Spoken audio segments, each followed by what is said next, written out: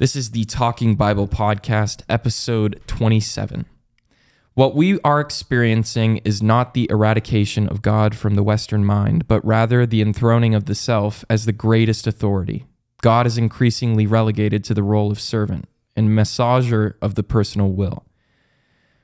We will find that progressive contemporary Western culture is shaped by an ancient heresy, Gnosticism. Gnosticism at its heart is an alternate gospel which moves authority from God to the self, in which the individual seeks to power their own development and salvation. Gnosticism views God as distant and flawed. Therefore, it seeks to move beyond God. This Gnostic influence shapes a desire to create a post-Christian culture. A deepening culture mood seeks to move beyond Orthodox Christianity to refashion its beliefs and practices to fit the spirit of the day. The battle lines in the clash are found in issues relating to the individual will. This mood is also felt within the church. Scott McKnight observes that contemporary Christianity has increasingly displaced the Bible as its foundation for knowing what to think and how to live, and supplanted it with experience, desire, and preference. In other words, it has surrendered its heart to personal freedoms. Our challenge, therefore, is not found just outside of the walls of the church. It is also within. So that is part of the introduction from a book called Disappearing Church by Mark Sayers. And today we are going to do a book review. I am joined today by two friends of mine, one who introduced me to the book and then one who's here for comedic effect, Grace and Kayla Poole. Now, I will admit it's not the best book that I've ever read, but it does present an interesting topic, especially for this time that we are living in. So, do you guys have anything that you guys want to introduce about yourself, or, what you're doing in your life right now? Go ahead, Kayla. All right. Yeah, I'm currently attending Moody Bible Institute. I'm in my last semester of my senior year. I graduate in May, and I'm majoring in theology and just focusing on school, serving in the youth ministry, and just making it through. Nice. I'm her sister. And I'm just here because why not? I'm not in any of that. So yeah. She's a barista. I barista. I do she those baristas. things. Now you're going to EMT school? Yes. Here yes, to sir. provide a little bit of the ground level framework, kind of your perspective. Oh my gosh. Whatever. I haven't even read the book. So I'm just here just to maybe make a couple comments here and there. But yeah, ask questions. Probably won't do that. Oh yeah, it's gonna happen. Not a bad idea. Okay, I'll ask questions. I'll try. So yeah, do you have any first thoughts or anything about that first part right there? Gnosticism. This book is about Gnosticism. Yeah. It's very interesting, like, learning about Gnosticism in school and then seeing it transform from just this, like, object I learned about in school to now a very prevalent cultural reality. And it's nice to have, like, a name to what we're dealing with and being able to look at it from a practical level and, like, this is what this lifestyle of self-gratification is called. Like, this is where it comes from, and this is how this is kind of how we can deal with it. So it's interesting. It'll be cool going through the book and learning more about it. Can you explain to us a little bit about what Gnosticism, the word, actually means in the Greek? No. So then I'll explain. Gnosticism, in gnosis, it comes from the Greek word gnosis, which means knowledge, and it's essentially the worship of knowledge. Yeah, I mean, that's what we're dealing with in today's culture. I mean, there's a couple of more quotes that we're going to go off of with that, and just what we're going to go through with the book. But it basically presents Gnosticism in our culture and ways to combat it and also just be free from it. But yeah, do you have any quotes that you wanted to go over first, or? No, why don't you go ahead and start? All right. So the first quote that I have comes from chapter 1, page 15, the first page of chapter 1. It says, post-Christianity is not pre-Christianity. Rather, post-Christianity attempts to move beyond Christianity whilst simultaneously feasting upon its fruit. Post-Christian culture attempts to retain the solace of faith whilst gutting it of the costs, commitments, and restraints that the gospel places upon the individual will. Post-Christianity intuitively yearns for the justice and shalom of the kingdom whilst defending the reign of the individual will. Post-Christianity is Christianity emptied of its content, as theologian Henry de Lubac would warn. Forms of atheistic humanism often preserved a number of values that were Christian in origin, but having cut off these values from their source, they were powerless to maintain them in their full strength, or even in their authentic integrity. Spirit, reason, liberty, truth, brotherhood, justice, these great things, without which there is no true humanity, quickly become unreal when no longer seen as a radiation from God, when faith in the living God no longer provides their vital substance. Then they become empty forms. So Mark Sayers, in that quote, the reason why it stuck out to me is because it presents what is happening kind of in our culture today, what we're kind of experiencing as a church. We see churches that, are kind of moving away from God and moving towards the culture. They're trying to take what we benefit from following Christ without the cost of following Christ. So it's essentially just like trying to take the benefits of Christianity without actually having to, crucify yourself. Yeah. Right. To the cross, crucifying your flesh to the cross. Mm-hmm. I mean, and it's prevalent just in culture in general right now that people want things the easy way. Right. I mean, so it's no surprise that we're seeing it in churches. Mm-hmm. Mm-hmm. You have any thoughts on that? Or? Yeah, I think you just see a lot of people who take the moral values of Christianity, like, love and forgiveness and justice, and then take them and turn them into take the heart of them, which because they come from God, they're all good and perfect things when they come from the Lord. But then it can be turned into something else, or they want it, like you said, without the cost of sacrifice. And it's interesting seeing those values like in some of my non-Christian friends, and seeing how they practice those values without Jesus and how different that can look. Yeah. So. Yeah. I mean, it goes to extremes too. Like we see, in our hometown kind of, Portland, the Portland metro area, a couple of years ago, we had the Black Lives Matter riots, right? And it came from a place of like, okay, we want justice for all peoples, not just, whatever, the elite of the time. And it comes from that heart, but then it's demented into something that's evil. They start looting, they start rioting, they start, they don't act in a way that is, they're hypocritical. They want justice, but then they don't follow the justice. You know what I'm saying? Right. So you see it throughout our culture.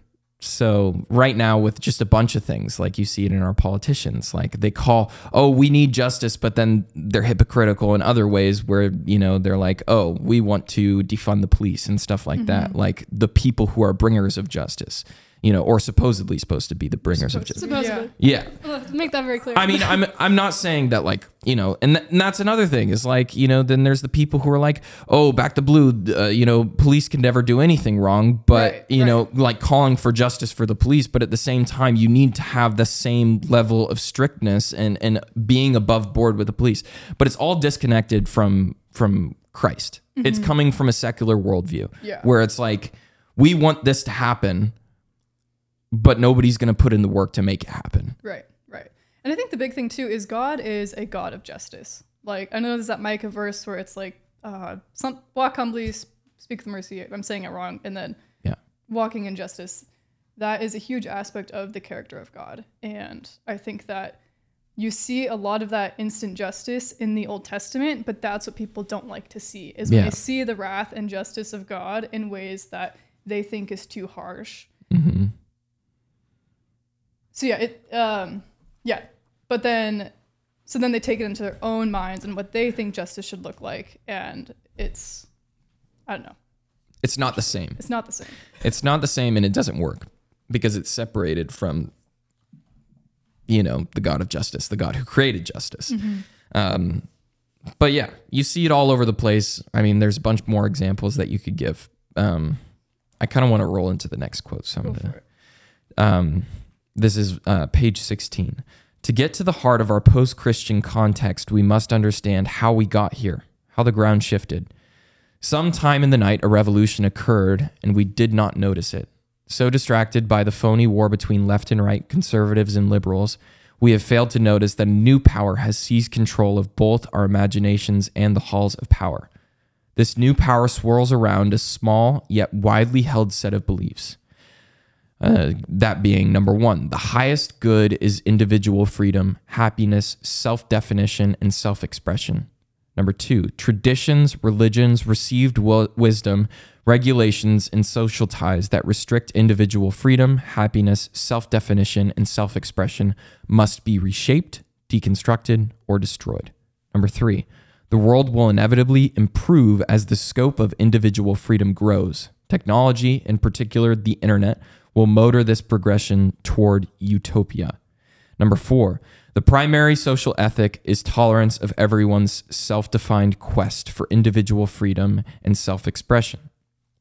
Any deviation from this ethic of tolerance is dangerous and must not be tolerated. Therefore, social justice is less about economic or class inequality and more about issues of equality relating to individual identity, self-expression, and personal autonomy. Number five, humans are inherently good. Number six, large-scale structures and institutions are suspicious at best and evil at worst. 7, forms of external authority are rejected and personal authenticity is lauded.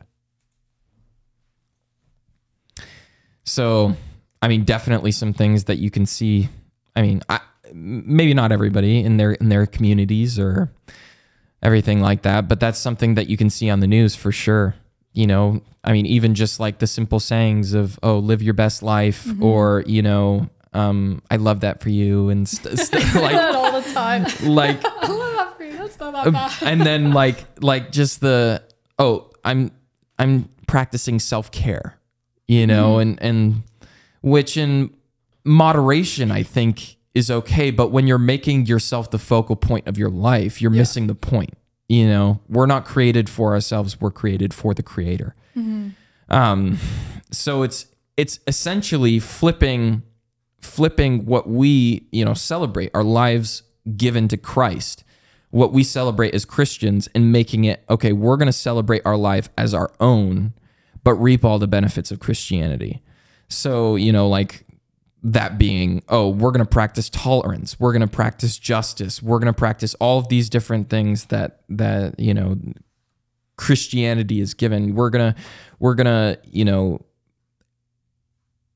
continue on essentially and build upon these things, right? Without the foundation.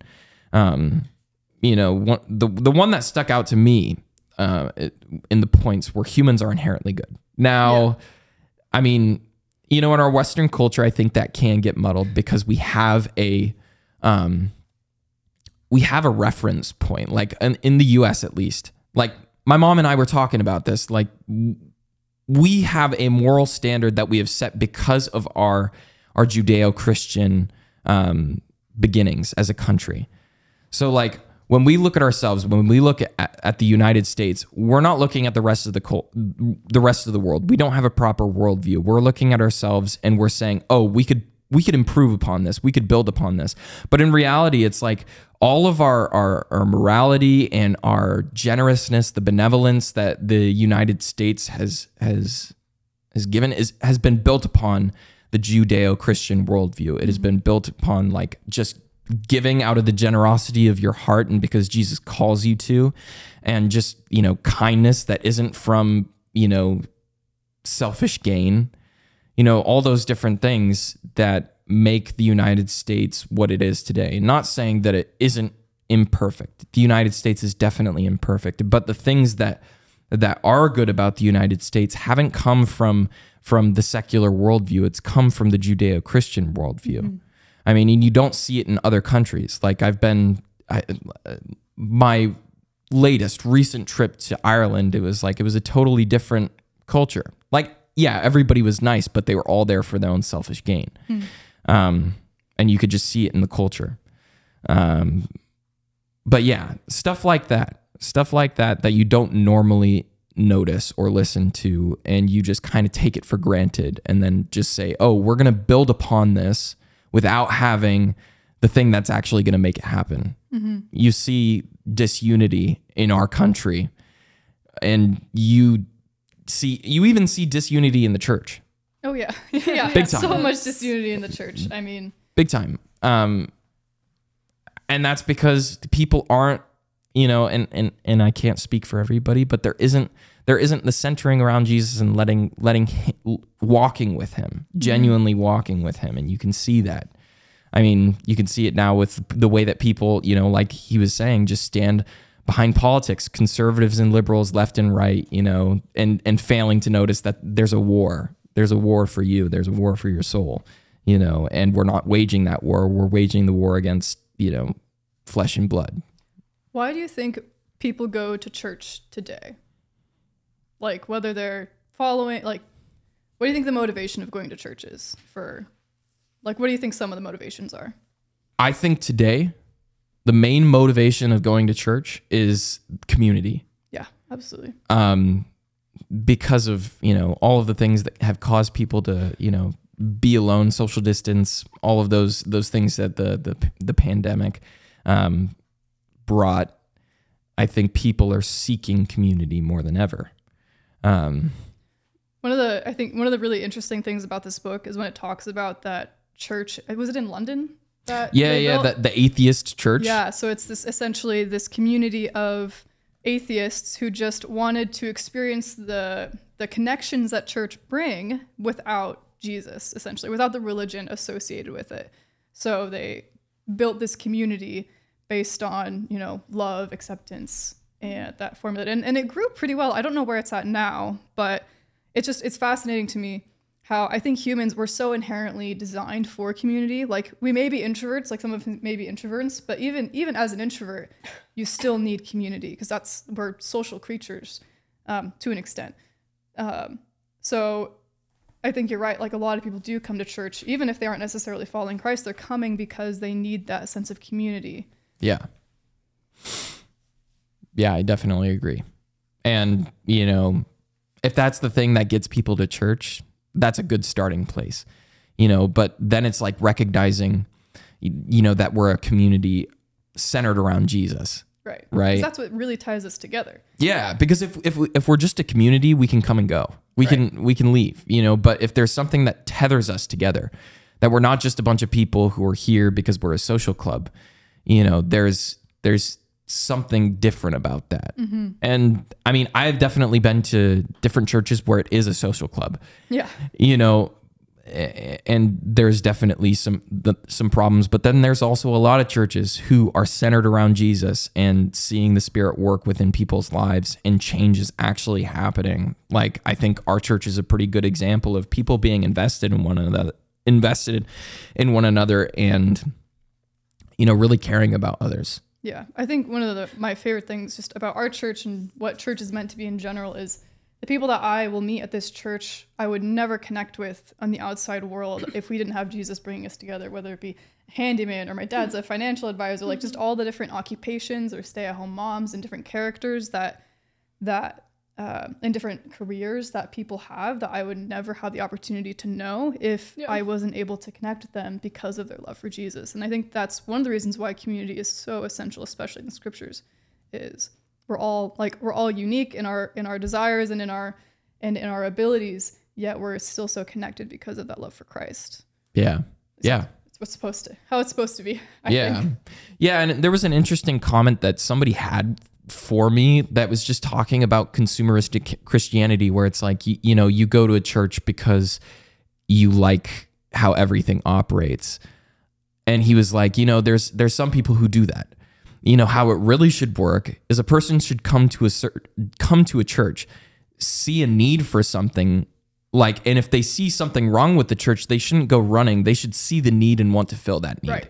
Right. And that's something different about Christianity, where it's like you are there not for your own personal gain. You're not there to sit in the pews and just get the message and then take from whatever you want and then just leave. It's like we're there, doing stuff together. We're one body, and we're building each other up. We're like muscle fibers just working together, to get a job done. But yeah. Is it okay if we go to the next quote? Absolutely. All right. So this is in chapter 2, page 24. If the transcendent elements of faith are ignored or softened, if sin is recast as purely unenlightened attitudes, if evil is viewed as out there, existent in only structural forms, if the hope of the kingdom is reimagined as achievable through activism and sound policy, if a culture exists within the church of Christian self-hatred, it is only a matter of time before one discovers that there are moral, happy people outside the church who are spiritual and who wish for a culture of fairness and inclusion too. One day the penny drops, and one wonders if they can still have what they value about their faith without the restrictions and prohibitions of creedal, communal Christianity. The cultural mood shudders toward the drive to become good. The individual, in his own power, perhaps with the aid of the cultural tide of progression, must become good. Kind of goes over what we were just talking about. Mm-hmm. No, you go.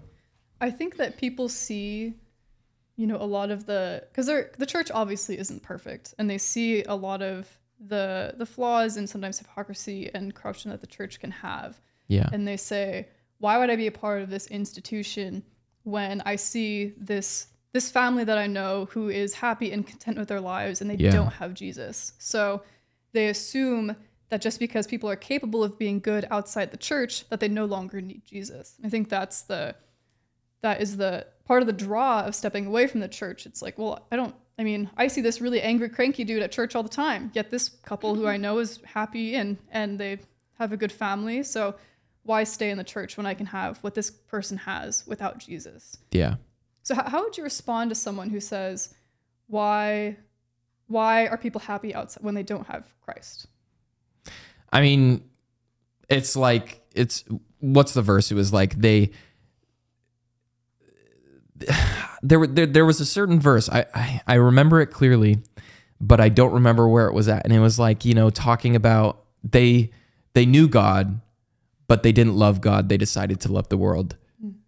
So it's like, people can be comfortable in their circumstance. And I think why a lot of the times people are uncomfortable in their circumstance, like as Christians, is because we're under attack. Mm-hmm. There's no reason for the devil to make us comfortable in our situation, because we can be comfortable, and there's a lot of people that are comfortable in the church, and but for the people seeking out relationship with Christ, most of the time your life is going to be uncomfortable. Mm-hmm. But you learn how to operate within the uncomfortableness because Jesus is right there with you, providing you comfort, giving you strength. Right.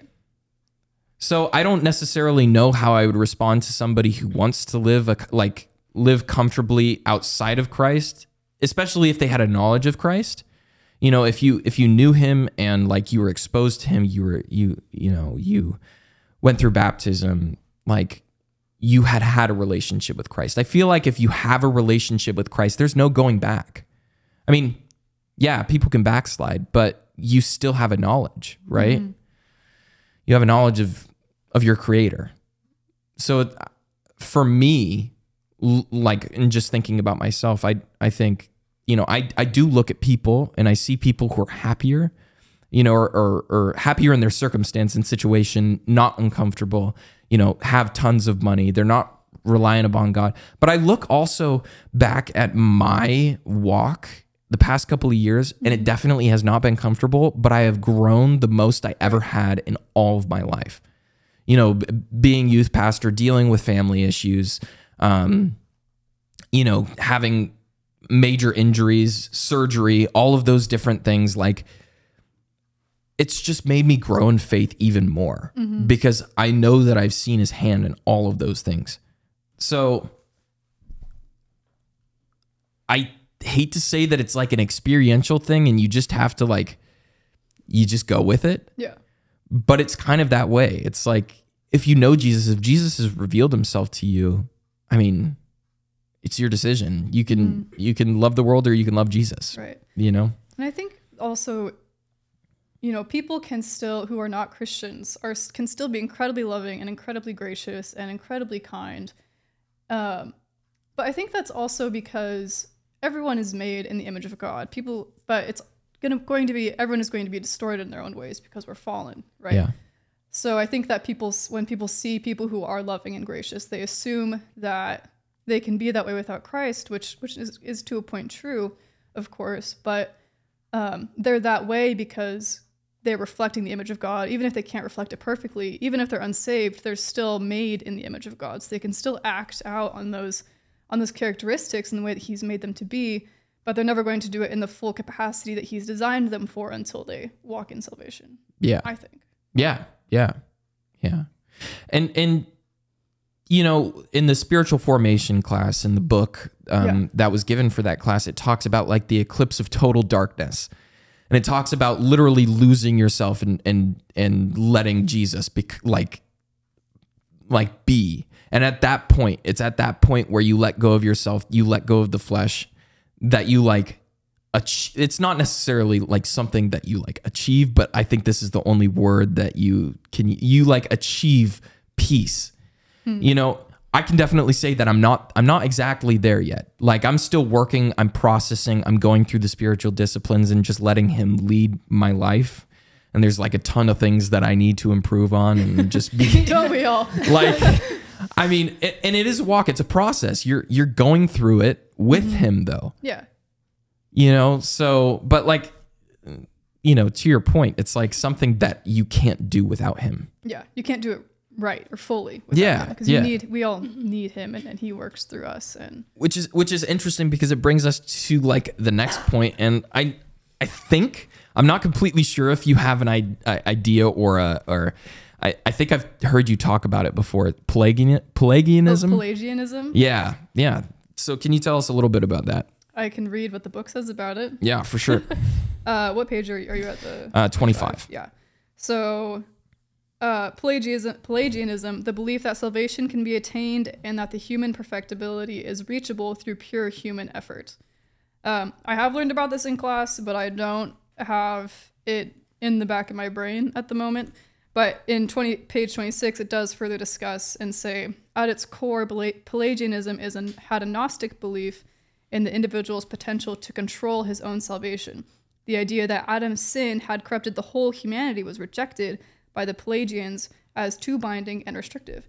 And I've heard Christians today talk about this too, struggling with the idea of total depravity in the sense that because of one man, all of humanity is now depraved. Yeah. And I never thought that was a difficult thing to grasp. I just assumed that was totally like, it's just what it is. People can be garbage. Like, but yeah. I had never recognized that was something that was difficult for people. I mean, because it is a hard theology. Like the consequence of one man now affects all of humanity. And that's, I think, where Pelagian comes from. It's like, well, I don't want to be doomed to sin. Like, I'm not doomed to this one man's consequence. I make my own choices. So I'm not automatically fallen, and I can achieve salvation myself. And I think that's kind of where that came from, I think. Yeah. And I mean, like, there's a couple of churches that kind of go along with that theology where I think the Unitarian theology kind of has that view that you can be perfected by your own efforts. And they also have the view that you can be saved by any kind of theology from any religion. Like if you come to the knowledge of truth, I mean, a very, very extreme view, kind of Gnosticism, a very extreme example of Gnosticism in the church right now. Yeah, I mean, even just people who think that, you know, if all I need to do is be a good person and I'm going to go to heaven, like they may not follow a religion or anything like that, but they just believe that inherently as a good person, you automatically deserve, like the good place. Yeah, I mean, like, but with that, it's like always my question is, what is their preconceived notion of what good is? Like, because without Christ, you what can't. Is good? There's no line. There's no line for what good is. So you're basically deciding what is good and what is bad. Well, and that's where Gnosticism comes from. Is what is good for you, and you do what is good for you as long as it doesn't hurt somebody else. Yeah. So, you are now the highest authority. Your morals are what is good. As long as you're following your intuition, as long as you're following your convictions and your morals, then you are doing what is good and the best thing for you. Yeah. Wait, so you guys don't think that you can have an idea of what good is without Christ? Like without the Bible, without scripture? You think that there isn't any sort of intuition? Okay, if we're just following it in a logical step, I think people can do good things without knowing necessarily. Like, if God created us, he created the world, he created what is good, what is evil, right?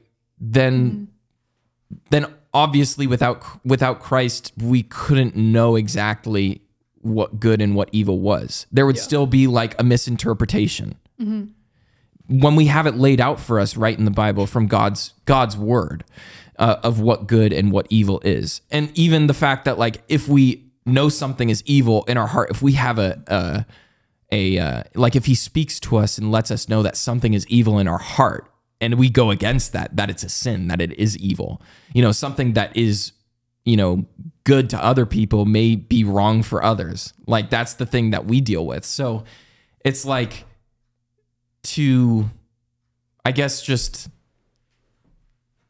I think people who don't know Christ may be doing things that aren't wrong, but I don't think that they can have a true understanding of what good is without Christ. Yeah, I think, like I was saying earlier, is everyone is made in the image of God. But it's broken. So I think people are capable of acting and reflecting in that image of God and operating in goodness. They're just not able to do it maybe they're just not able to do it in the full capacity of the way that God intended them to be. I feel like though in a way we are all kind of biased in that because I mean we all grew up with Christ, like our parents introduced us at a young age, so it's hard for I feel like us to have a valid opinion, not a valid opinion, but like a true understanding of it if we would genuinely know wrong. I feel like first of all, that's just such a hard question to answer. Like most people know, like there's this theory, or there's this argument for God or proof for God called the moral atonement theory, and that's the idea that I'm saying it wrong. I can't think of what it's called, but it's basically the idea that because all of humanity has a general idea of morality, like most humanity knows that murder is wrong, assault is wrong, that because there's that inherent understanding that someone or something put that into humanity, and that is proof that there is some sort of creator, because most of humanity inherently knows that it has a baseline moral value. But wouldn't you argue that because they have that baseline moral that they do have it, like it? I mean, it's hard to explain like what I'm thinking in my brain. Okay. But like I feel like that baseline is almost enough to prove that without having the knowledge of Christ, you can still determine like what is good and what is not. Yeah. I don't think that people are incapable of knowing what is good and what is right and wrong. I just don't think they're going to be doing it as it was intended by God. And like perfectly. Okay. Not that anybody can do it perfectly. I can see that. Okay. Yeah. No. I need to look up. No. I like it. It definitely it definitely challenges the thought, and I still think that, like people can't know love without knowing God. People can't know truth without knowing God. And I mean, maybe I have a predisposition because I grew up in the church, but at the same time, like knowing that, like I hate to go back to the experiential part of it. Like I know, like even when I knew Christ, like I was doing things that were wrong, and like, but I thought they were right, I guess. I don't know. Give us an example. I mean, like watching certain movies, like the conviction that I had in my heart, like I knew they were wrong, but at the same time, I thought, like, what's the problem going to be when I wasn't walking fully with Christ? Like, I would say I never left Christ, but I was definitely a lazy Christian at some points. So, like, those certain things, like, I think maybe some people might not know how to discern the feeling or the conviction without Christ. You know? Okay. I don't know if that connects at all, but... Also, the proof is called the moral argument for God. It wasn't the moral influence theory. I was like, I know I'm overcomplicating it. It's the moral argument for God. Argument. Gotcha. All right. Do you have any quotes for the next chapter or anything like that? For 2 or the rest of 3? For two. Sorry. No, not 2. So at the beginning of chapter 2, it talks about World War II and how it kind of drove up people. It drove people because it was like there was a very real form of evil out there in the form of the Nazis. Mm-hmm. So there was different Christian speakers like C.S. Lewis, T.S. Eliot, W.H. Auden, Evelyn Waugh, Graham Greene, who embraced or returned to the Christian faith. So I don't know exactly what would cause this, you know, other than just like having very, very real forms of evil in front of you. Mm-hmm. But like in the same way, the opposite side of the spectrum, you have a time like this where there isn't really war, you know, or at least war that we could see. I mean, there's rumors of wars that are, you know, happening all across and like conflicts and stuff like that. But there isn't a very real war. We're kind of like subdued into this mindset where, oh, nothing can touch us. We're just here, you know, and what we got to worry about is the things in front of us and me, yep. Right? Those are the most important values. I suspect, and I wonder, I don't know if this is exactly true or not, if when we experience very real forms of evil in our life, if it drives us towards Christ. Because it seems like it did that during World War II with these particular Christian speakers.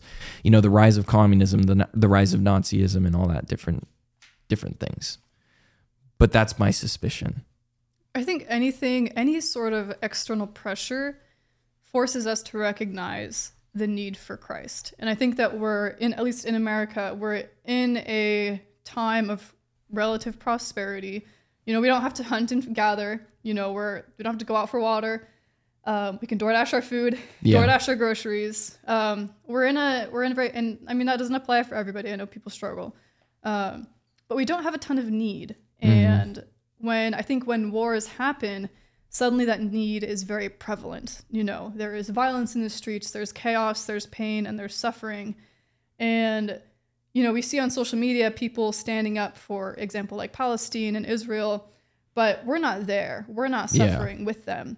And because I think when it's not in front of us, when we're just seeing it through social media, it's not impacting us. And it's not like we can see, like, I mean, it's very evident that the world needs Jesus. Like, that's just a blanket statement.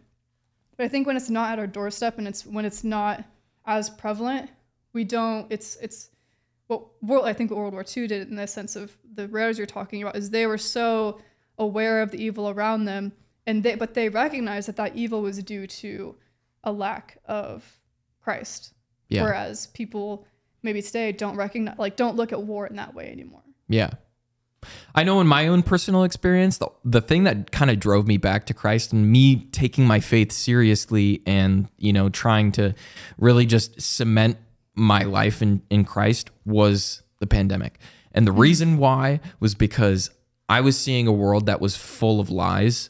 Like there was misinformation everywhere. And I knew that the only place to get truth was in Christ, in the Bible, right. You know, in his word. Yeah. I mean, that was the thing that drove me back to church. Yeah. I think a lot of stories about people who have stepped away or deconstructed, a lot of people who come back to the faith are people who hit rock bottom and they realized their need for Christ. Yeah. And until people realize their need for Christ, they're not going to choose him. Like, why would I choose this life of sacrifice, this life of cost when I don't need to? Yeah. Yeah. I mean, yeah. And like, I totally recognize that. I can see that in my own life right now. Like, I just got a new place. Thank God he blessed me with it. And I just started working back at one of my old jobs. And now I have this influx of money. And like after the first couple of days, I was like, oh dang, I haven't even gotten the word. Like I haven't even read my Bible, and I haven't even gotten prayer. Like when I'm in worship, it's like lackadaisical.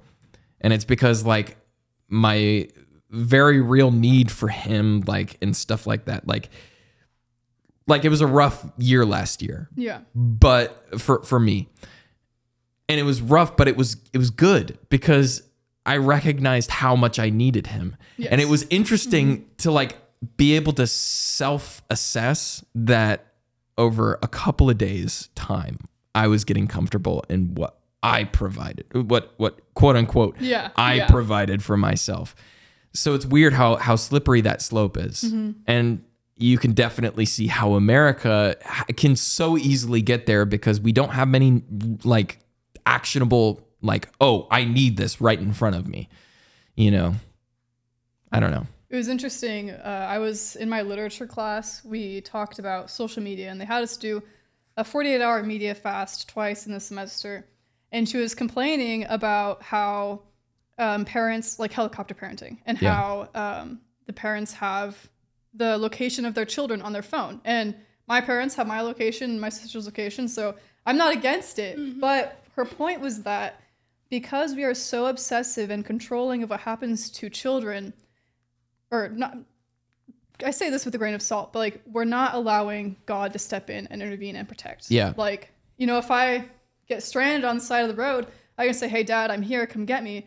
But the opportunity of a stranger to come and stop and provide, and like the Lord to send somebody to provide is not impossible. God will absolutely still do that. But we're in so much more control, and too much control, I think, we're not as required to act in faith because we have so much control now that we no longer have a quote unquote need for faith. It limits how much God can work. Right. Yeah. Like, I mean, going to Africa was kind of a big eye opener. I've been twice now to Gambia, West Africa. And this most recent trip, I got to see two people who were set free of demons. So they were under a spiritual attack, but they looked, the first girl, she came in, she was passed out. And they started praying for her, and she started convulsing on the ground. Like it was crazy just seeing what was happening, right? Like, because you don't see that, and most of the times you would just like, you would label it like schizophrenic or something like that in America. And she was like saying like words in a whispered voice, like, and then when the demon was cast out, it was like she hadn't remembered anything that had happened. Like, and then there was another girl who got released of, there was deliverance from demonic spirits. But needless to say, it's like those people don't have a lot out there. It's a third world country, and they have need. And because they recognize their need, they're able to recognize that they need Jesus, that much more. Yeah. Whereas like here, we don't have much need. So why would we need something extra, We need something that requires me to give something up. Yeah. And that's what Jesus asks us to do. Like there is an element of sacrifice to following Jesus. And we don't want to sacrifice things. Yeah. Yeah. It's interesting, super interesting how that happens and how it ties back to Gnosticism, wanting what you want. And then it like goes to how does the church minister to a culture that, doesn't really have need? How do you speak to a culture in that way? Which kind of brings us to the next point, which is like just the thought in this second chapter. He talks about the church's fight for relevance in the contemporary church. And it causes mass droves of deconstruction. Yeah.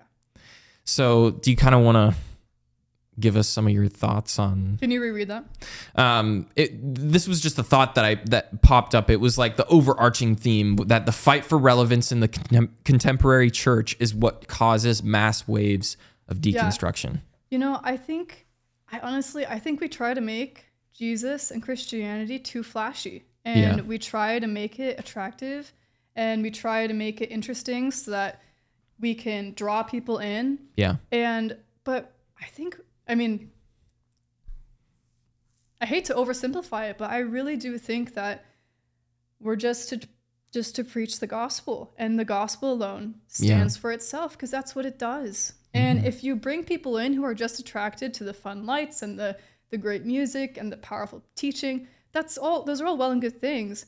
But if they're just there for that, they're not there for Christ. And that's why I think we see deconstruction so much, is because there's a good chance these people were not always, but may not have been there for Christ in the first place. They were there for what they thought Christ would do for them, or what they thought the church would do for them. Yeah. And they were disappointed, and they saw that the world could offer them something else, something better in their eyes, so they walked away. And I think along with that is like the churches, where the churches mess up. And I think the churches a lot of the times mess up when their teaching doesn't necessarily, enforce that, this is just a way to speak to our generation, right? Not that, oh, this is the be all end all. This is what you need. Like, I hate to bring up Africa again, but like going to Africa and like going to church on Sunday, we were in this, like, it was like a shack, essentially. It was broken down, busted windows. The piano only played on like some of the keys. Just some of the greatest worship that I have ever had the chance to be a part of. And one of the most powerful sermons that I've seen. Like, you felt the Spirit in that place. Yeah. Something was different. And like, then I come back and, not saying that our church is flashy by any means. We're kind of an old church. We're definitely but like just miles ahead of what the African church was, but not having the ability to experience that just raw faith, that just like that raw faith. How many people were at that church? Like 10. I think that's a big part of it too. You have people who are there who are only there for Jesus. Yeah. Whereas the bigger the building, the more people are going to come, which is great, which is amazing. But the easier it is for people to come in who maybe are not as invested in Christ. They're invested in the community, which has its pros and cons. Yeah, and I mean, like, there's churches in our area that are a little bit more flashy, and they use it to connect with people, and that's probably their main audience. I know there's a church in our area who serves an online community of over 10,000 people. And there was recently somebody from our church who visited this particular church, and they're a great church, sound teaching, sound doctrine. But the person left that church and came back, and they were talking to me, and they were like, yeah, one day we're going to get all these flashing lights and get technology on board. And, inside I was like, okay, maybe, but that's not like the point. Yeah. It's great production. It has a lot of value, but like as far as production goes, but that doesn't provide the real value. The real value is if Jesus is showing up, and there's people who are committed to Jesus. Like, there's people who are, behind the pastor, behind the elders, that are just enforcing that this is a culture where we celebrate Jesus and we want Jesus to be invited into this house. Yes. So I don't know. That was just kind of like my perspective of that conversation. And it definitely ties back into, like where churches try to fight for relevance. They like the big flashy lights. They, with the Unitarian churches, they change their theology so that more people will come. They allow certain things. I mean, a lot of denominations do that, where they change certain things about their doctrine so that they apply it to the culture, which becomes wishy-washy. Yeah. And then like it says later in the chapters, it's like people don't like wishy-washy. They want to see something different from the culture when they come to church. Yeah. So. Yeah. And not to say that people can't change their like if they find themselves wrong, or if they do want to change, that is fine within the boundaries of Scripture, because there are definitely theologians, like Augustine changes theology throughout his lifetime. Yeah. But what's but the like reason salvation level issues? Oh, yeah. Like no.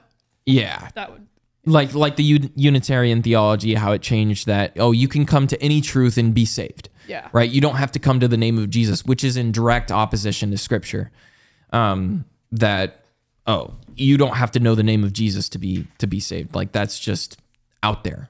So do you think it is wrong to use more like relevant things like, you know, engaging worship and in the sense of like the lights and the high tech? Like, is there a way I don't think it's wrong, but it shouldn't be the focus. Okay. Like Manna House, they do a great job of doing that balance. And if you don't know Manna House, it's a big church in Portland. They're pretty solid theologically, and they have a campus for teaching. They have a school, Portland Bible College. Yeah.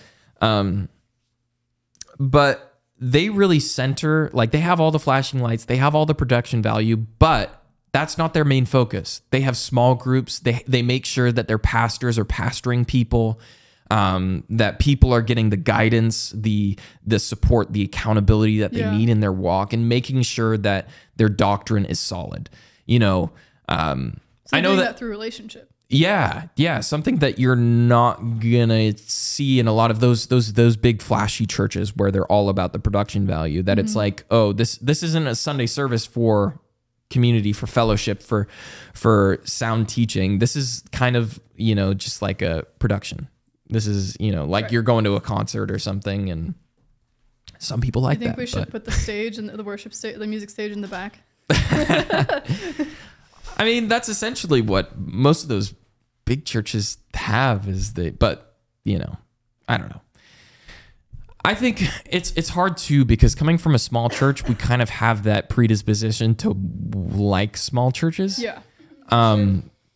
But you know, there's big churches out there who do an amazing job, like Manna House, like you know, Crossroads. They do an amazing job at connecting people. Yeah. Like New Heights, they connect people to, you know, small groups and the community groups. Yeah, and those are huge and instrumental to growth in a church, because you're not going to find growth by just coming on Sunday and leaving. Yeah. You know, and of course, there's going to be people who go to those churches maybe to like, oh, I'm just going to go to the Sunday service and then not connect.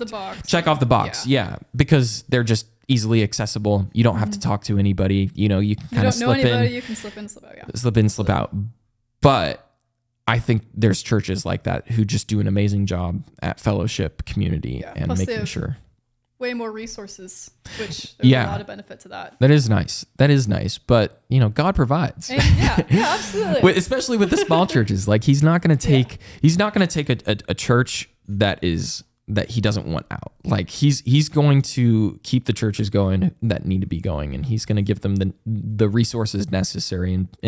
But the church also has to be good stewards of it. You know, like I know obviously that our church is not supposed to be a flashy church, you know, and I know that Mike knows that. Like, we're not a flashy church, but we're here for people, and we're here to grow with people. It's a family, you know. So yeah. Chapter 3. All right. Page 41.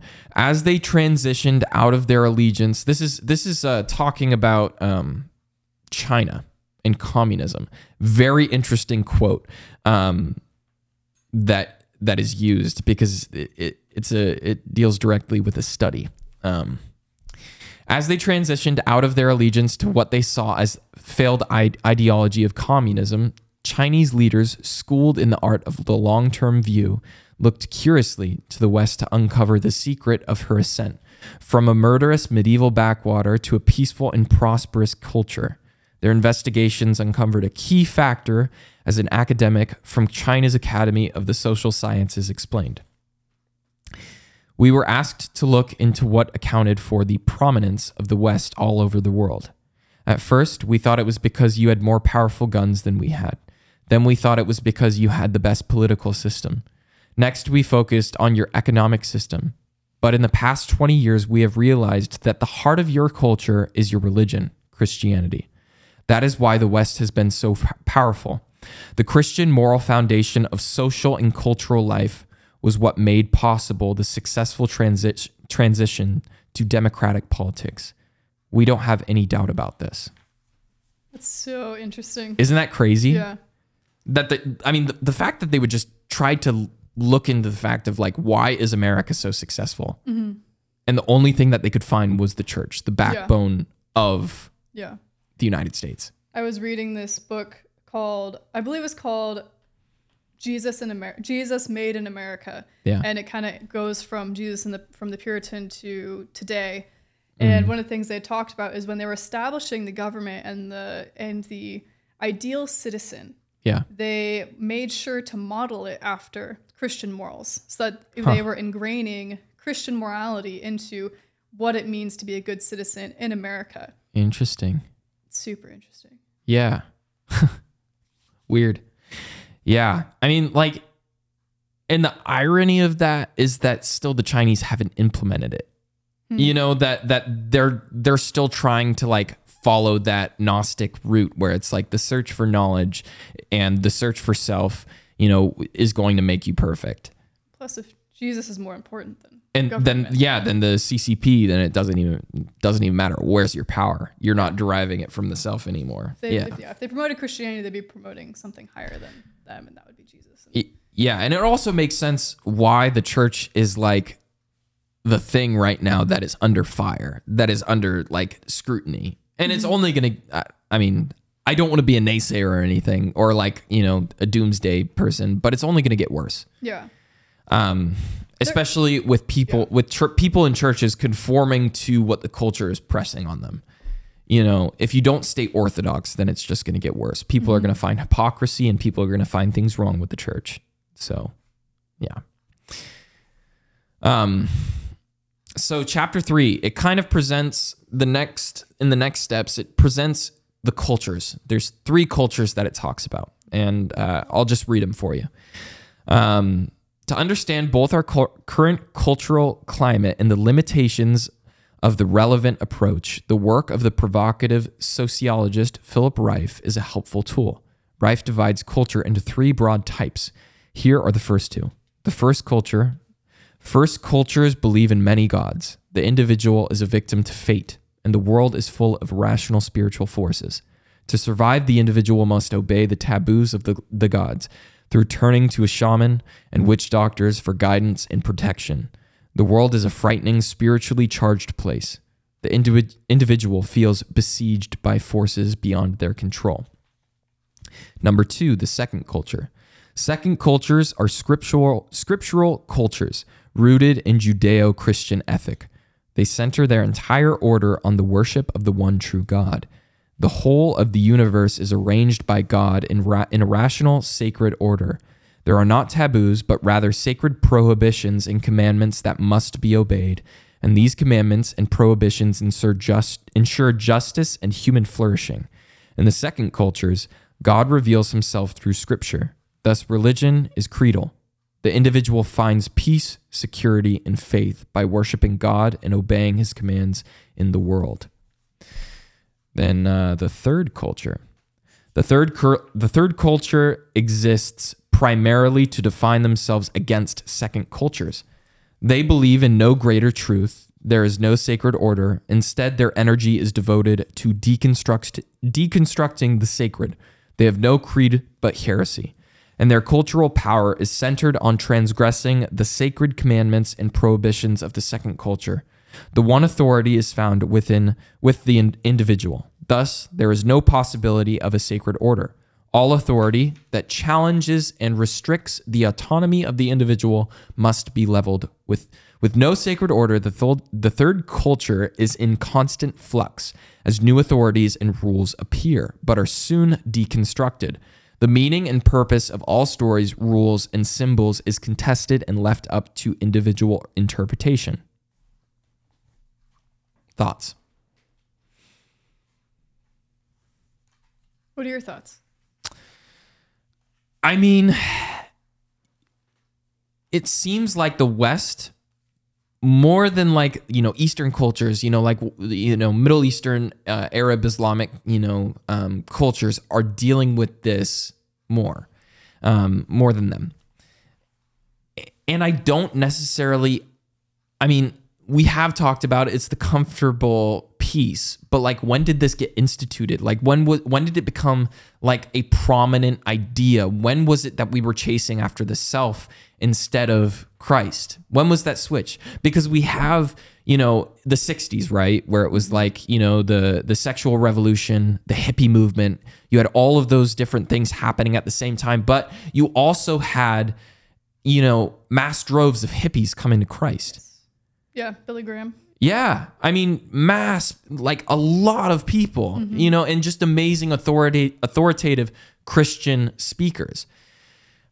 And then after that, you kind of have a lull, I would say. You kind of have a lull where it's like, okay, there's this Christian culture, but we're not really doing anything to progress. And I don't know if that's when the third culture started to set in. You see it in our universities now, where that's basically what they preach, where it's all about the self. There is no God, and there's no question about it. If you question it, then you're questioning our authority, and we don't like that. Because I would even have arguments with my professors when I was just going to community college, about certain things that were just like, okay, this is created order versus what you think it is. Like I had a paper that I wrote about serial killers, and I was looking into what made them serial killers, and upon every single serial killer that I studied, the main problem, the thing that drove them to have this weird thing was first of all, a weird sexual fantasy and being exposed to pornography, specifically violent pornography at a young age. And then it driving them from there. You saw it with Ted Bundy. What's the other one? 8 people. Jeffrey Dahmer. You saw it with Edmund something, a big tall guy. And there was always something where it was a weird sexual fantasy. And then this, I didn't even necessarily use any Christian talking points, but my professor at the last minute disagreed with me and said, you can't write this paper. Well, it wasn't necessarily like you can't write this paper. I wrote it anyway, submitted it, but he gave me a bad grade on it because my source, because Ted Bundy had an interview right before he died where he was talking about the effects that violent pornography at a young age had for him. And my professor said that the interviewer was disreputable because he was part of a Christian organization, and Ted Bundy was just trying to get more time before he died, more time for death row. Interesting. Which is a presupposition Yeah. that you shouldn't necessarily be making, especially if it's the testimony. Yeah. If like you're basically making a assumption against somebody's testimony that it was all fake. I mean, and I understand his point of view where it's like, okay, I'm making it the assumption that what he's saying about himself was true. But I think there's more evidence to go off of. Especially if there's a correlation between that and other serial killers. Yeah. I think there's more of more evidence to support the theory that I had with what I had, versus what he had. I don't know how we got on this tangent. What was I saying? You were talking about third culture, and then we were talking about what was the flip? Like, how did we switch? How did we switch there? Yeah. And you were talking about the sexual revolution. And yeah, but it just seems like a lot of just like the fact that we were so comfortable. The 80s and 90s were very prosperous, and then we had the war in Iraq, the war on terror, and then just all of that stuff. And it seems like we're getting to a precipice now where people are starting to choose one thing versus the other. You're either choosing whatever other faith other than Christianity and atheism. It's all bunched into one category, and if you're within those categories, you're fine, right? But if you're a Christian, there's something wrong because it makes you opposed to everything that and everything else kind of stands for, right? Like something wrong. What do you mean? Like, can you expand on that? That, as far as like, I guess I'm speaking off of experience, which isn't necessarily completely valid, but it seems as if the Christian worldview is looked down upon by most of peers, individuals in our culture nowadays.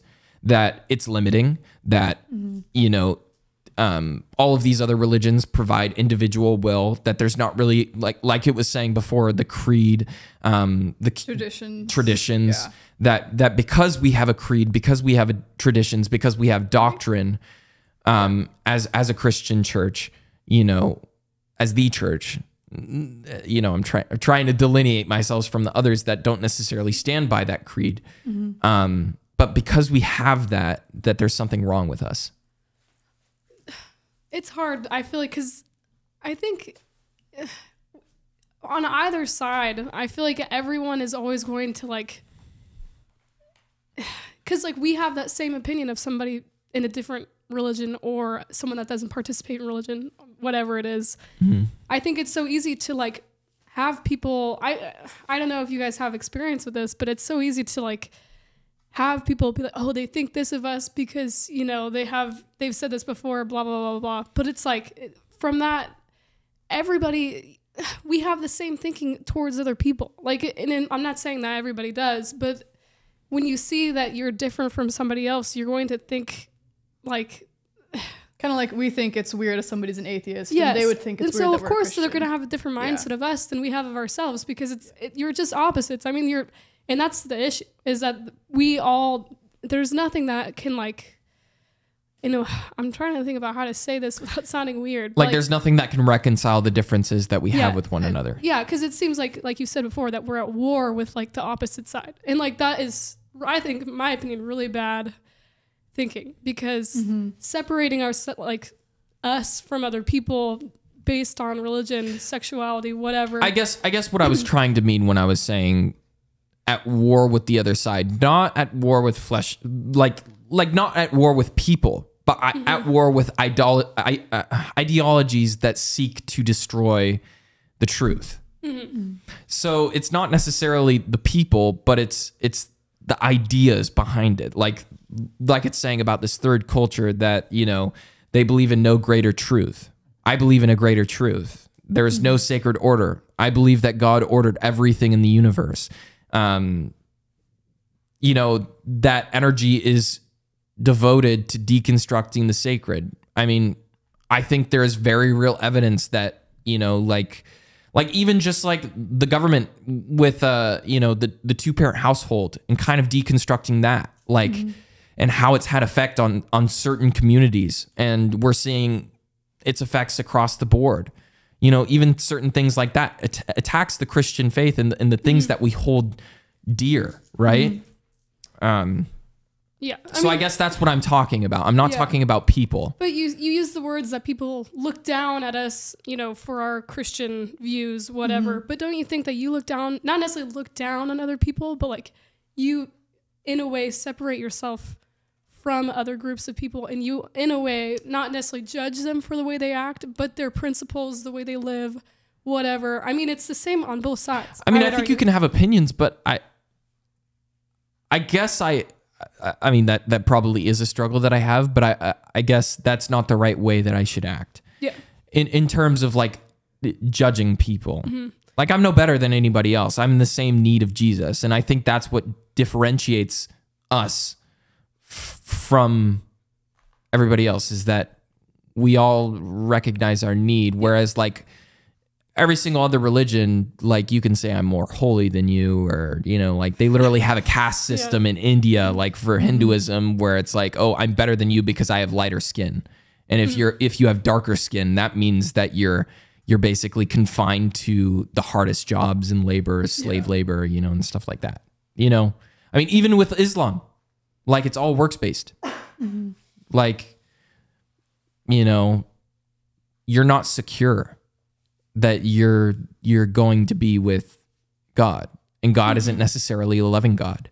With Judaism, you're not secure, you know, because you don't have a savior. You don't have a saving grace for our imperfections. Gotcha. Did I answer? Did No, I answer? I'm just saying, like, sometimes the language of how we say things can, I feel like, be kind of skewed. And like, I don't know. I just want to make it clear that it's not like everybody has their perceptions of other people and other groups. So no, that was good. I was just making a comment. Right? Yeah. Good. Yeah. Good to clarify. Yeah.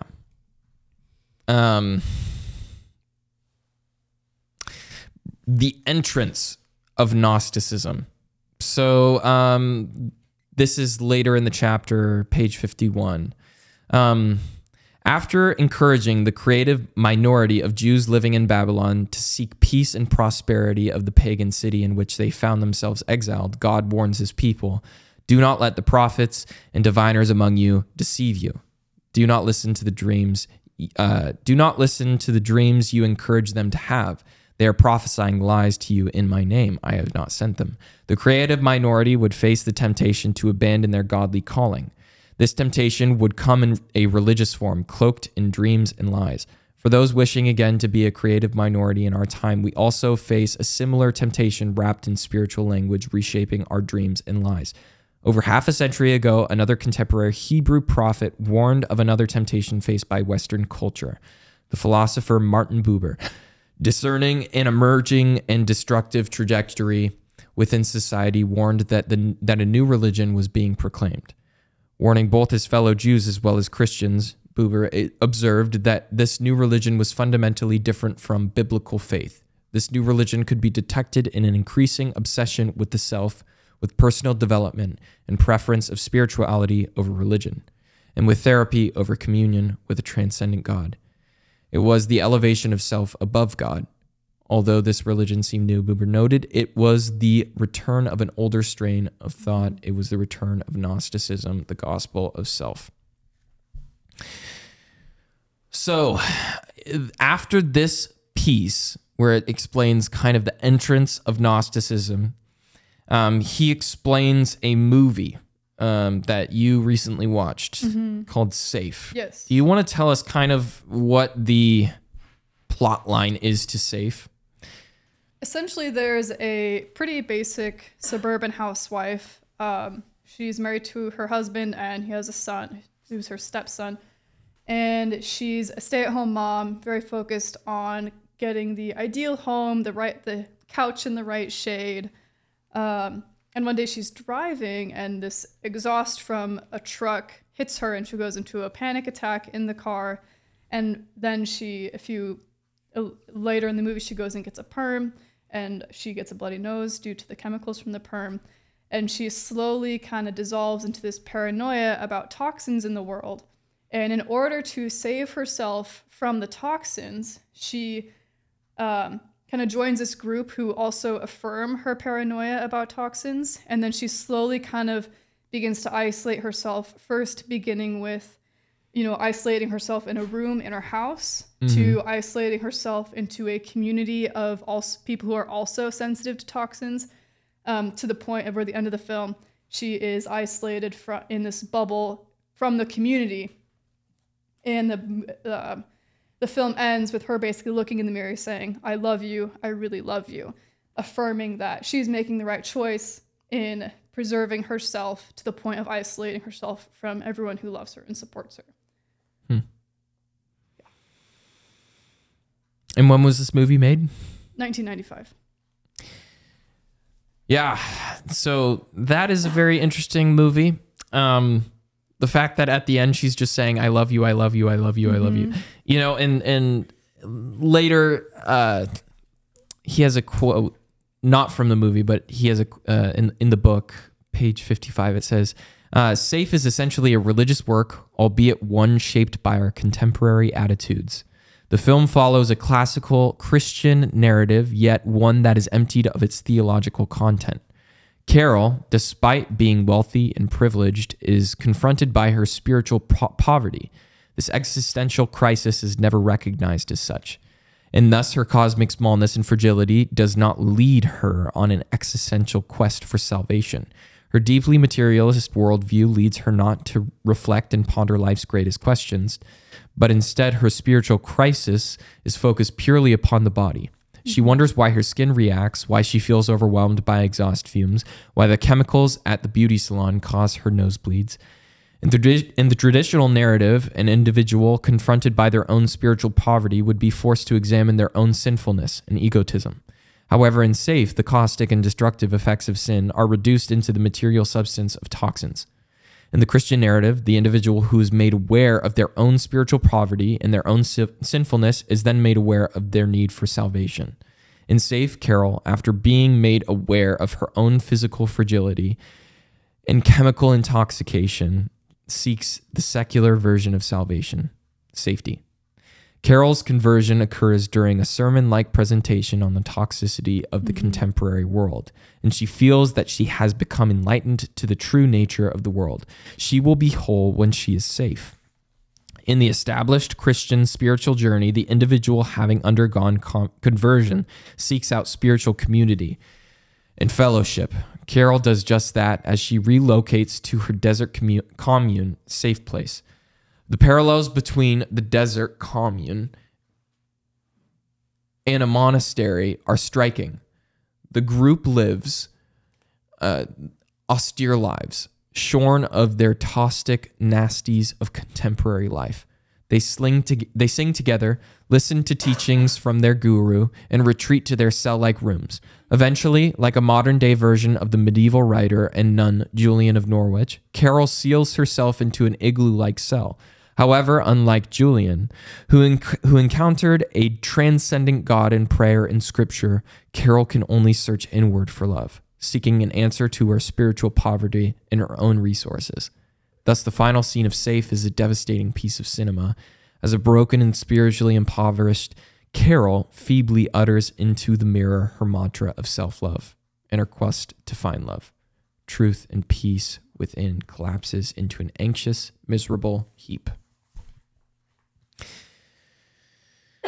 Yeah. So it's super interesting because it's like what I get from that example of this movie Safe is like there's two ways you can go about it, and the wrong way leads you to a dead end where you're looking to yourself for guidance. You're looking to, this cleanness, being away from everybody, being in a sterile environment, safety from anything that could harm me is the answer. But then, if the movie went on, there would still be something wrong with that thing. So, as far as I see my peers at this time going, it's like, they're kind of following that same trajectory. Some of my peers, not all of my peers, at least, when I'm thinking about like high school and college, some of my peers are following that trajectory where they're looking to the self for answers. And I think there's going to be a mass awakening at some point in my lifetime where people realize that that is not the answer. Yeah. But it's going to take something big to make that happen. Yeah. Do you have any thoughts? I think I don't think that when we're looking for salvation within ourselves, we think we know what's best for ourselves. But what we don't realize is that we are limited beings. Yeah. And the beauty about following God is we are following a limitless being. He is the one who has created us. So there's something bigger than ourselves. And I think there's a piece to that in knowing that not everything is in my control. And there's a great piece to surrendering that control. Yeah. And to a good and loving God. However, if you think that you know what's best for yourself and you don't want to be surrendered to another being, then you're not going to do that. You're going to be seeking your own salvation or your own satisfaction in accordance to what you think you need. But someday you're going to realize that you fall short and you're going to disappoint yourself. Yeah. And that's what I think when people hit that rock bottom period and realize that they can't save themselves. They need something outside of themselves, and that's because we're made for Christ. But what about like in this scenario, this movie, this example, going in a road where you never hit that rock bottom? Because I think that's what he was explaining. Is that in this culture, in this form of Gnosticism, you know, where you're protected from everything, you never hit that rock bottom because you're still seeking the self, that the self is going to find the answer. The self is your God. Yeah. Where he was saying kind of that the contemporary, like the Orthodox journey, the journey of the Christian finds himself at rock bottom, and then he realizes his need for a savior. Right. So I don't know. I think that's tough, like, too, because a lot of people don't know Christ, so they don't know that they're in their rock bottom and there's something else to turn to. Like, with her in the movie, was it at all, I didn't see it, was it at all related to Christianity? Like, was she scriptural at all? Like, no. So, like, how, I don't know, I feel like how would she hard. have known that? Yeah. To turn to something else when you haven't been, maybe not exposed, because, apparently everyone is exposed. Yeah, I don't think the movie is explicitly trying to convey a religious message. But it was a good example. Example. Yeah. But like, as in every, like I said before, we all grew up with Christ, so it's so easy to like turn to God or to use that as an example. But when people don't know and haven't made that connection that they can depend on somebody else, and that someone else has control over their life, like I couldn't imagine. I don't know what I would do. You know, like that would be tough. I think people will just find temporary solutions, whether it be a partner or a job or having kids, like something to fulfill that need that kind of makes rock bottom worse or covers it, or not worse. Makes it worse. No, but kind of covers that up, you know, like is kind of like a plaster job over it. You know, it may not be, because Christ is foundational. Christ is the one who, like, we build our foundation upon him, but so he is the one who kind of repairs and fills up the rock bottom. But when you find, I think people just have to find, people have to find things that will temporarily ease that pain or temporarily bring your mind peace, and that can range from anything, but it's never going to be a permanent fix. You know? And I think to your point, Grace, that like some people just don't know. I think that's the role of the church. That's the role of the people with the knowledge. And that's the reason why we go out, why there's evangelism, why why it's everybody's call as a Christian to go and, preach the gospel, to every nation. You necessarily like have to be evangelizing constantly, but like, even just you being a solid Christian as a friend in somebody's life, I feel like is really important. Like, cause they see how strong you are in your faith, how you can depend on your God, whatever. And I think that can show people really something else. Cause if they can depend on you, they can also depend on God. I don't know. I kind of, that's how I see that as. Yeah.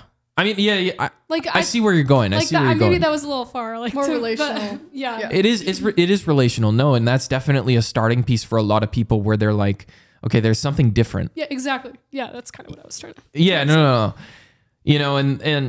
But there's also where it can go the wrong way. Whereas like somebody didn't have a faith as strong as I thought they did, and then they leave the church, and then they bring droves of people out of the church with them. Well, I think that's why, like, when we tell people about Jesus, we have to make sure that one of the things I love about our church is we do not at all try to be perfect. Like, I love it. I don't know if I love it when the worship messes up, like, or when Mike slips up in a past, like when he's preaching, or not that he does it a lot, but trying to cover for Mike. But I really, and whoever cracks in the floor and the doors don't always work, and I think that there is a beauty to that imperfection because it shows that we have a lack. It shows that we have a need. Yeah. And we're not portraying this perfect ideal Christian. We are portraying someone who needs to be loved by God. Yeah. And so when there's someone who we look up to in the church and who it turns out they have a hidden sin or they walk away from Christianity, that may hurt me, and that may be incredibly sad to my heart. But that does not mean that Jesus is unfaithful, and that does not mean that Jesus isn't real. Yeah.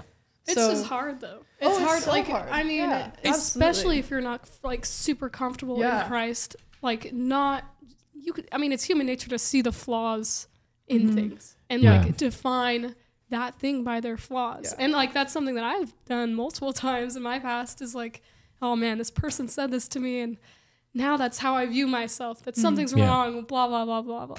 But that's just because that one person, like, I don't know. It's so hard to step away from viewing, you know, who you looked up to, they failed. And that, I don't know, it's hard not to associate that with with religion. Yeah. And that's what a lot of people do. Especially if it's like somebody introduced you to it, like Yeah. somebody baptized you, like walked with you, discipled you, and you see that their faith, like it can definitely rock a lot of people. Like, but maybe that's just a issue of like, you know, maybe not even proper discipleship, you know, like if you're going to disciple people, you're going to have to let them walk out their own faith. I mean, it's just like my parents did. My parents let me go my own way. They were like, yeah, you don't have to go to church if you don't want to. You're a high schooler. You're basically, you know, you're an adult at this point. You can make your own decisions, even though I wasn't necessarily adult. But yeah, for the longest time, I didn't go to church. You know, I would still read my Bible now and then, and I would like encourage my friends to read their Bible, but I wasn't going to church. I wasn't practicing Christianity and, you know, the way that it should be practiced, where I'm having community around me, supporting me and, you know, going through the spiritual disciplines and things like that. But, I don't know. I just think there needs to be more of that, where it's like, you're letting people go off on their own. You're letting people like lead. Because I think when people like if you're leading a small group or something, you know, you get to a point where your disciple is just like, okay, no more getting milk. You're done with the milk. You can handle real food now. You know, go out and make your own disciples.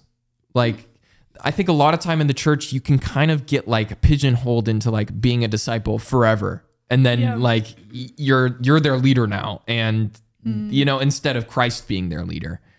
So it makes almost like the person who's leading have like a God complex. You know what I'm saying? Right. Yeah, that's interesting. Yeah. I don't know if it necessarily relates too much with what we're dealing with in the book, but kind of looking to, like, it's posing the risk that the disciplee is relying too much on the discipler instead of on Christ. Yeah. So if the discipler falls, then the disciple falls. Discipled? I don't know. Disregard that.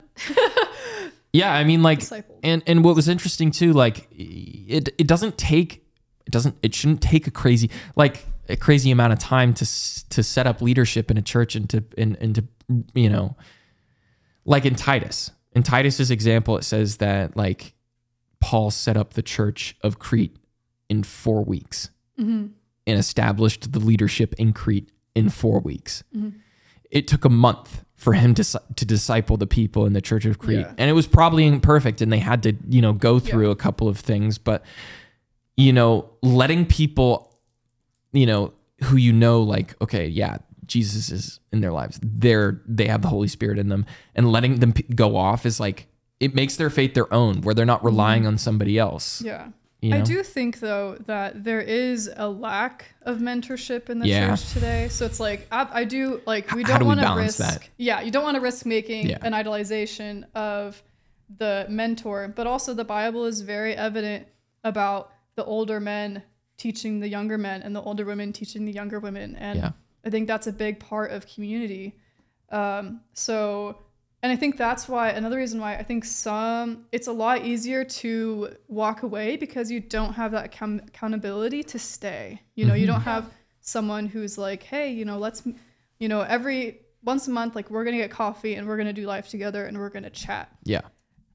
So when, you know, I think it's a lot easier for people to fall through the cracks. I was talking to somebody who used to go to our church, and I was like, you know, I really wish you still came. Like, I'd love to see you. And they're like, well, when we left, nobody reached out to us, so we didn't feel like we belonged, or we didn't feel like you guys wanted us to come back. I was like, dang, that's tough. You know, I mean, that's hard to hear from someone you care about, but that's on, like, there's a level of, how do we ensure that if someone is struggling or wants to walk away, how do we, as a church, better hold each other accountable and better love one another? Yeah. If that happens.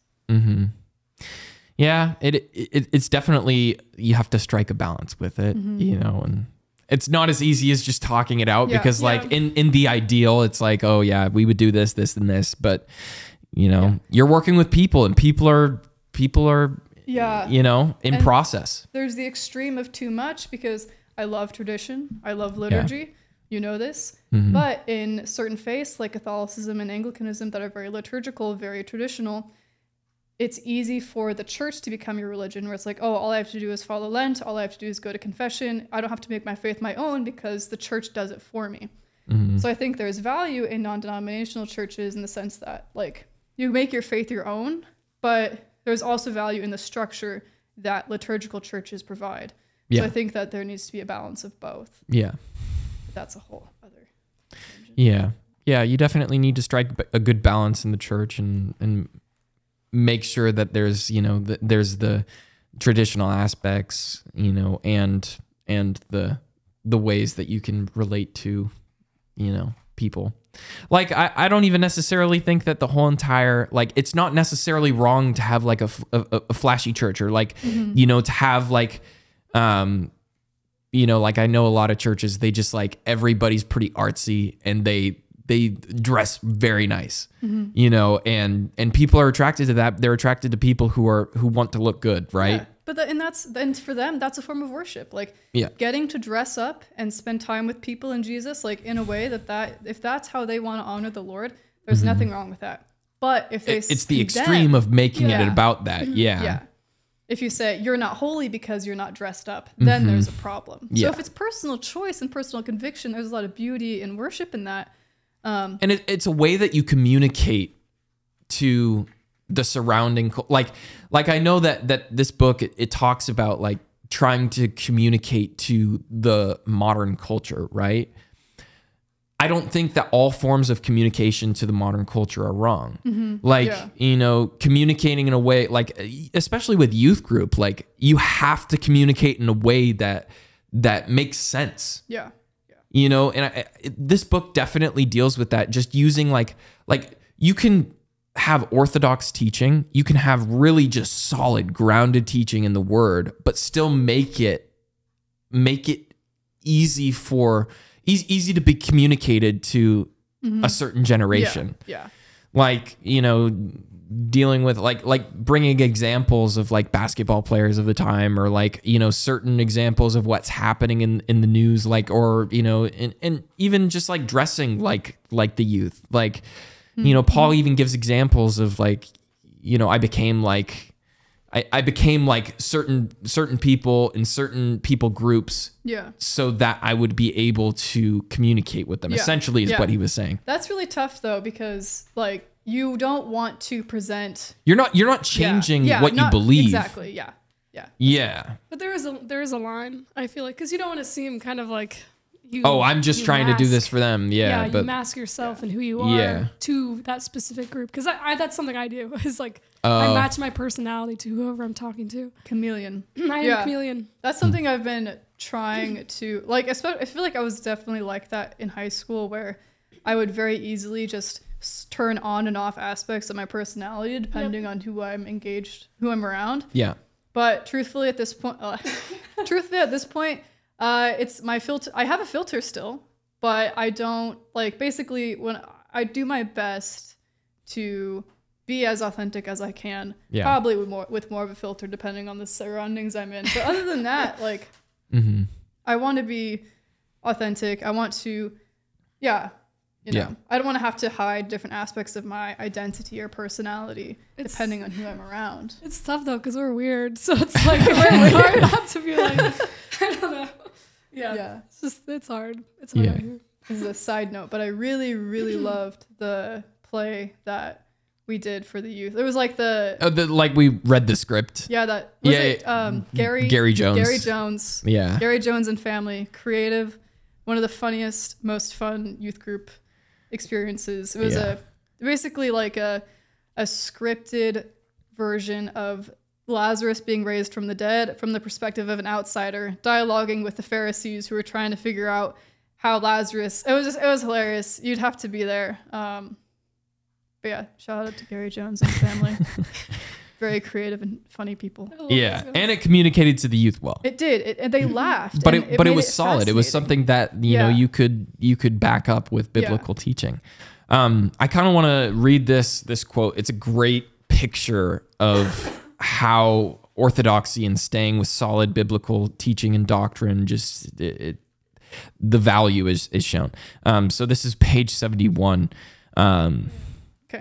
So it says, recently I watched a documentary that explored the diversity of teeming life in the deepest and most remote jungles. We are shown the incredible response of the jungle to the falling of a tree.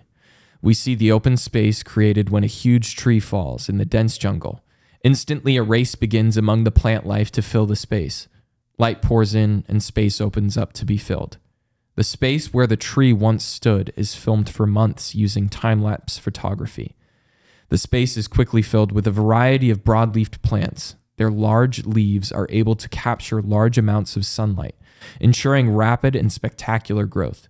Soon, thin trees begin to break through the broad-leafed plants, shooting their wispy trunks up to the unoccupied space, beginning to fill their branches with leaves. The growth of these trees seems impressive compared to the broad-leafed plants around, yet next to the giant trunks of the large trees that surround them, their height is not that impressive. In reality, their position is precarious, for soon something begins to happen around their thin and vulnerable trunks. Small, thin vines begin to lap at the bottom of their trunks, snaking their way up. At first, there are just a few vines, but soon they are legion, and piggybacking off the pre-existing structures of the thin trees. They soon dominate the space and the sunlight. The thin trees now are almost invisible, buckling under a suffocating blanket of vines. The vines appear to have won the race. For a while, there is nothing, just the vines. The growth appears to have halted, but then something magnificent happens. A lone trunk appears seemingly from nowhere, piercing the blanket of vines. Its trunk is thicker, its form solid, rising above the vines. It keeps moving, at first doubling the height of the other trees and plants competing for the open space. Soon, it is 10 times their height. Before long, it has reached the height of the surrounding trees. It is a gigantic, magnificent tree. The space has now been filled. This tree will last for centuries. The broad-leafed plants that initially filled the space do so by gaining spectacular, visible early results. Yet their leaves, roots, and structure are fragile. They sacrifice sustainability and longevity for short-term gain. The trees that break through next also gain some success, but their structure too is not resilient. The vines gain some success at the expense of others. They parasitically exist on the hard work of surrounding structures, only to eventually overwhelm them. All of these strategies do not succeed. When it comes to doing ministry and mission in the open space created by the disappearing church and the third culture, we can face similar temptations. We can create something that is spectacular and visible, but ultimately fragile. We can attempt to grow quick at the expense of long-term sustainability. We can parasitically live off pre-existing structures, eventually overwhelming them with our critique and with their collapse being our collapse. For just like the huge tree, creative minorities are built upon deep roots. Mm-hmm. I love that. Yeah. I mean, it's a great picture of just like, you know, church growth in people, it's slow. But when you focus on investing in people and walking with Jesus and making sure that it's not like, okay, we're just going to, you know, ride some wave, you know, of what the church is popular for at the moment. You are ensuring that the growth in the church, that the growth in discipleship, that the growth in small groups, that the growth in community and working together isn't just something that goes away. It's going to stay for generations. Yeah. You know? Along those lines, page 74 says that we need to again rebuild the devastated spaces and structures of our culture. We need to breathe commitment, responsibility, and dedication back into our faith and our churches. Richard Foster once said, "The desperate need today is not for a greater number of intelligent people or gifted people, but for deep people. The deep roots and foundation in Christ of created minorities will ensure resilience." Mm-hmm. Yeah. Just need to, I don't know. It's hard because like I feel like the answer to all of this, you know, disappearing church, which is kind of in the conclusion. But the disappearing church and the faltering of, you know, our culture and the questioning and the your truth, my truth. The answer of all of that is just knowing Christ and following him, and like creating deep roots that are foundational to your life and to your faith, and then just being an example to other people and then inviting them in. And it's just, I don't know. That's and creating a culture of like church.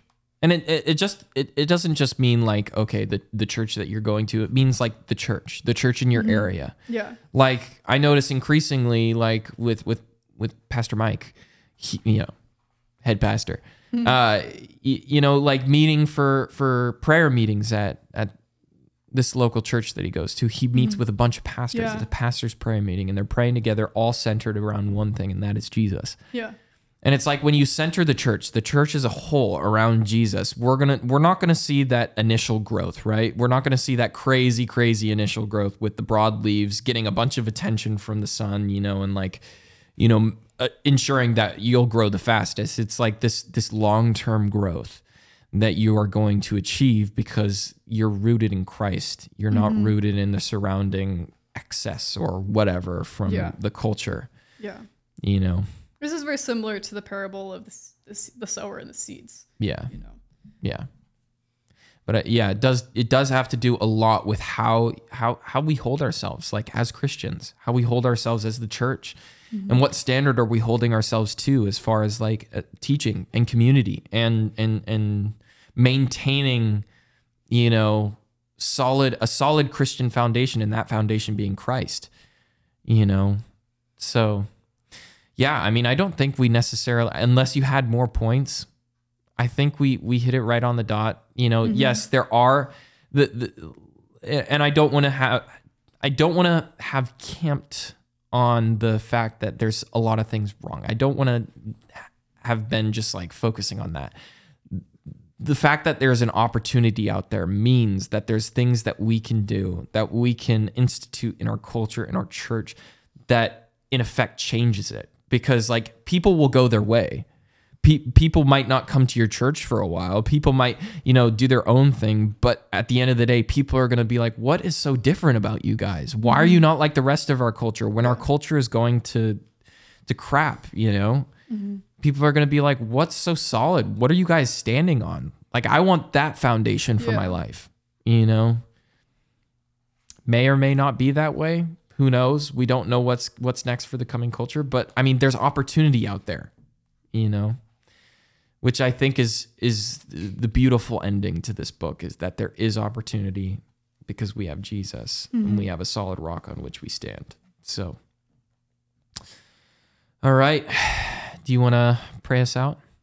Yeah.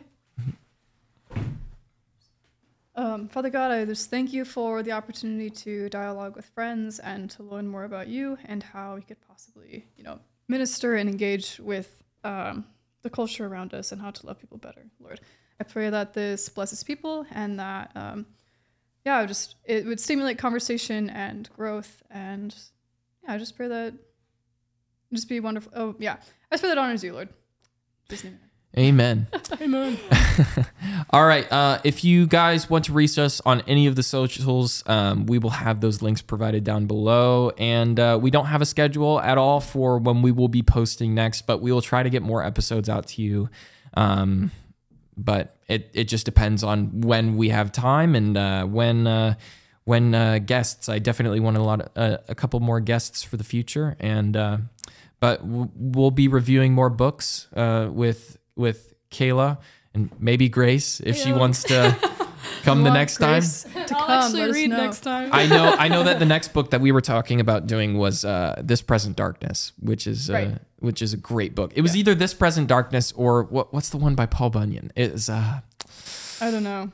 There's also a second book to this called The Reappearing Church, which is how to build a resilient church in today's culture, which could be a possible interesting one. But I mean, there's so much good literature about Jesus, because he's cool and people like to write about him. Yeah. So, I don't remember what the other book was you mentioned. Yeah. Oh no, it was the Pilgrim's Progress? Pilgrim's Right. Progress. Yeah, I wanted to do Pilgrim's Progress and then potentially This Present Darkness. But we'll see about that, and then maybe The Reappearing Church, because that sounds like an interesting book as well, especially if it's a continuation of the ideas that Mark Sayers has already brought up in this book. And we will have this book provided down below via whatever website this is on, and so you guys can buy it if you want. So. Have a little book club. Little Join book us club. in our little discussion. Yeah. But other than that, yeah, we'll see you when we see you. And yeah, God bless.